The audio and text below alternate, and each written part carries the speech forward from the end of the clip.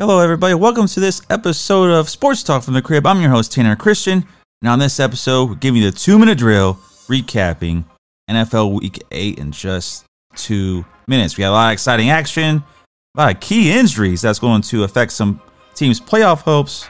But all in all, great NFL weekend, and we're going to get started right now. Cowboys defeat the Rams 43-20. Dak Prescott 304 passing yards and 4 touchdowns on the day. CeeDee Lamb 158 receiving yards and 2 TDs as they just annihilate the Rams. Vikings defeat the Packers 24-10, improving to 4-4. But Kirk Cousins out for the year with an Achilles injury. It seems like this Minnesota team was just coming around, playing some great ball. They now lose Kirk Cousins for the year to an Achilles injury. Titans defeat the Falcons 28-23. Will Levis gets to start over Ryan Tannehill. The rookie, 238 passing yards for 4 touchdowns. The Titans have finally found their future quarterback. It remains to be seen. Saints defeat the Colts 38-27. Derek Carr, 310 passing yards and 2 touchdowns. Dolphins defeat the Patriots 31-17. Tua, 324 passing yards, 3 TDs. And Tyreek Hill is now over 1,000 receiving yards at the halfway mark. Remember, he's gunning for 2,000. He's already halfway there. He's going to keep his promise. We'll see how the rest of the season unfolds. Jets defeat the Giants 13-10 in overtime. I don't know what to really say about these New York teams. It was a really bad game.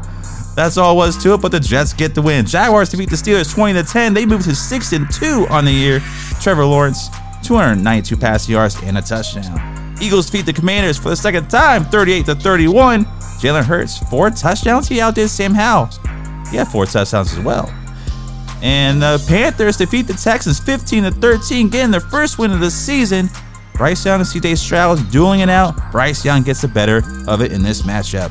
Broncos defeat the Chiefs 24-9. Wilson 3 TDs, Mahomes none, and 2 interceptions. Wow, on the road in that loss.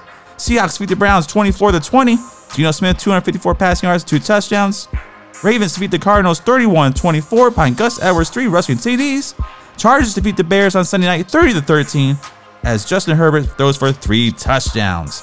And that'll do it. That is your 2-minute drill recapping this week's action.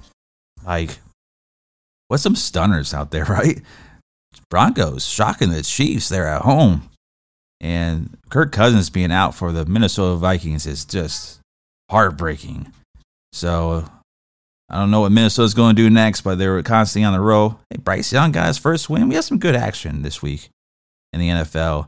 We're going to talk about a lot of the reactions and who's really at the halfway point. Like these teams, we're starting to figure out who they are and who they aren't. We'll discuss that on Friday's episode, as well as some NBA action that's been going down. James Harden finally getting traded.